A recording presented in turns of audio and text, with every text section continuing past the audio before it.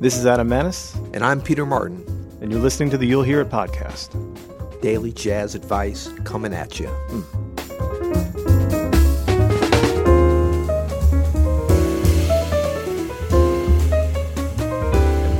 Today we're going to talk about how to approach pop tunes in a jazz setting. Good, because I've been wanting to play The Greatest Love of All by Whitney Houston for like 20 years, and no one will let me do it on the jazz gig. Well, man, it sounds like a solo piano favorite for you to throw in there. I'm going to work it up. Let's do it. So the first thing that we can do is to choose the right tune. I do this a lot with my trio. I actually we're like 81% modern pop tunes right now. Yeah. What are some of the ones you've been doing? Well, we do some Nine Inch Nails. We do Nine Inch Nails Closer. We just added this great arrangement of K.D. Lang's Constant Craving. I'm very 90s heavy right now, but we do like some Outkast. Yeah, I thought you said of this day. No, we do some Outkast, like Lana Del Rey, and you have to approach it differently. Everybody Wants to Rule the World. I think I heard we do the Tears for Fears stuff, and that might even be 80s, my friend. That's 80s. No, we go all the way back, but how many 25-year-olds know the Days in Wine and Roses? Like, right. They don't really know that as a popular tune. They just know it as something they hear from jazz combos at restaurants. But we try to kind of put some things in that maybe people might recognize from popular radio. So the key to this for me, though, at least the way I approach it, is one of the most important things is choosing the right one. You can't just choose any modern pop tune. I mean, you could, but for me, if it's going to be good, I have to really love the melody first and foremost. It has to be a melody that like sounds good when you play it instrumentally. A lot of modern pop tunes, man, they don't have like the strongest of melodies. Yeah, it's got to be melodic. I guess it's got to be super melodic. I mean, that's the one advantage, that if you're a jazz musician pulling modern pop tunes in the 50s, you have a wealth of all these like Jerome Kern and the Gershwins and all this great musical theater stuff that has these really melodic melodies, these melodies that just soar all around. But I think jazz musicians, even back then too, were very good at picking out the ones that would fit. I remember my dad telling me when I first, kind of got into jazz. I mean, he's a musician and knows a lot about, a lot of kinds of music. And I was saying to him, I said, man, back when you were coming up in like the 50s and 60s, there were so many great pop tunes. All the pop tunes were so great, and they adapt so well to jazz. Some great harmonic content and great melodic stuff. And he was like, no, he's just like, the jazz musicians took those. Those are the only ones that survived. He's like, we had a bunch of crap back then as well. It's the same thing too. So if you're choosy about what you're going to pick and try to arrange, this could really work well.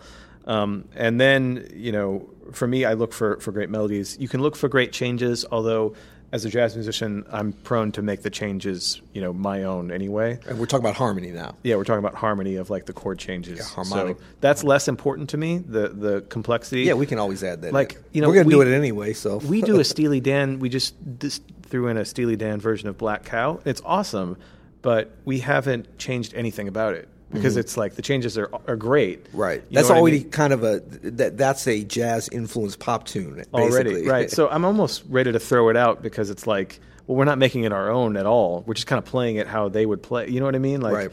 So there's something to be said of kind of making something your own like this. There's some interesting things. I was just thinking about like Billy Childs is really good at doing arrangements of, basically he was doing, I don't know if he's still doing this, but he was doing pretty current pop tunes. Like he did an arrangement for Diane Reeves of In Your Eyes that's just fantastic. Yeah, and it's almost like it's still a groove, but it's a little bit different of a groove.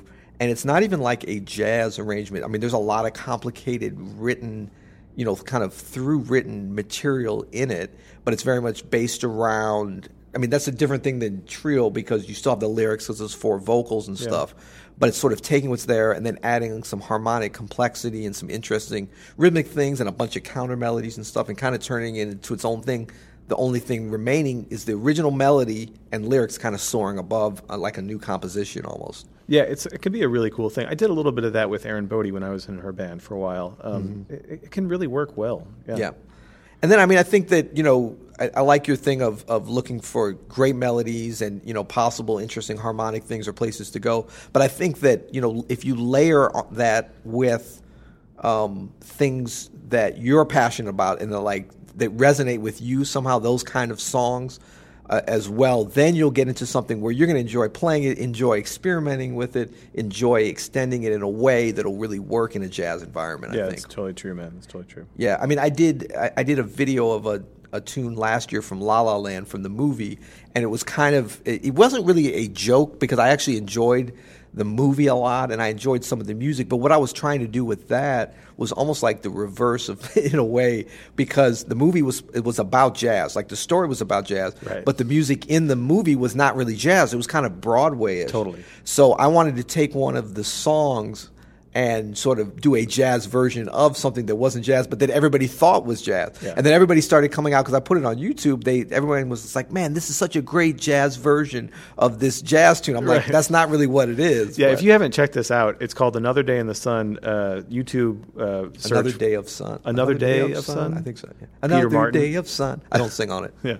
No, but he does a solo piano version that's like unbelievable. Anyway, little plug there for. But and then I actually PM. pulled that, like on the recording or in the movie, as I recall it.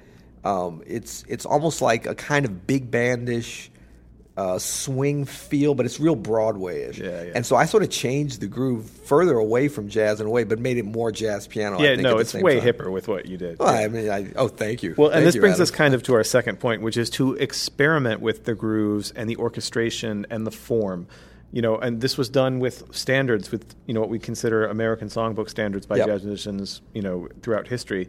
And you can do that too. You know, if they're playing something, like you said with the Billy Childs thing, like you don't have to play it in the same groove at all. Right. You know, you can give the bass player the melody, although I don't recommend that. Okay. No, you can experiment with who plays the melody, who does the counter melodies, how it feels, the tempo. You know, one of the things we like to do in my trio is to like play something that's usually fast, slow, play something that's slow, really fast. It's really refreshing and can kind of like spark something interesting. Yep. Good stuff. I think experimenting is important too, because you got to figure, as jazz musicians, everyone already thinks we're just playing a bunch of random notes, and sometimes we are anyway. So if you bring in just a little bit of a recognizable pop tune or something, they're going to be so happy that you can pretty much do whatever you want. Just giving them a little bit, they're like, oh, thank God, I can hold on to something. But I mean, I think for pulling people in at gigs, I think it's really important because you know, I really know this music pretty well. I know the recordings. I've been playing it for quite a few years. But sometimes I go hear, like, you know, especially like a young band, and like they're playing all this original music, and I'm just kind of lost in it. I mean, unless it's just perfectly sculpted and I've got so much concentration, ability at that time. I mean, I want something that I can kind of hold my hands onto, a jazz standard, a pop tune, something. And I mean, I'm an informed pro at this. So you figure your general audience, let's give them a little bit more. Nothing wrong with that. Yeah, absolutely. Yep. That brings us to our third point, which is to wait. I feel like we've done like 17 points. That brings us to our seventh point, which There we is go. now this is the last thing we'll talk about, and this is again something that we've both done quite a bit. Yeah. And that's, you know, you have this great melody, you have a song that means something to you. What we have the luxury of as jazz musicians, and what's sometimes necessary if we're going to improvise over this, is to reharmonize the chord changes around the melody. You know, everybody has a different level of comfort with this, of going outside. I like to go pretty outside when I reharm the chord changes, give myself something with sort of the improvisational section in mind, right? Some changes that I want to play over. It can be really difficult to play over 1-4-5s. You know, that can be maybe something that you don't want to do, although sometimes that can be really freeing occasionally. But, you know, oftentimes I'll try to come up with some kind of alternate chord changes that have some nice little things in there for me and for the band to like grab onto when we're improvising, that isn't just, you know, the basic straight pop changes.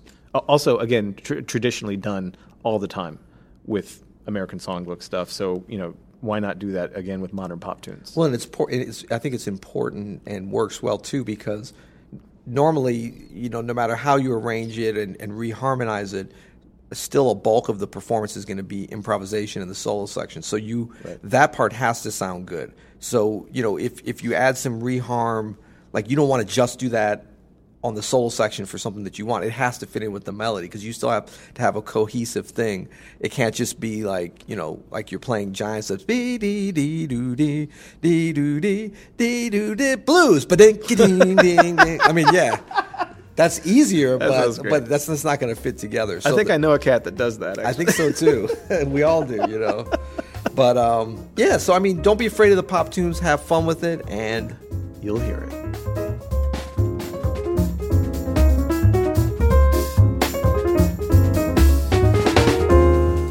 Thanks for listening to this episode of the You'll Hear It podcast. If you liked what you heard, please leave a rating or review. Yeah, I liked what I heard. I'm going to leave 5 stars, but you guys can do whatever you want.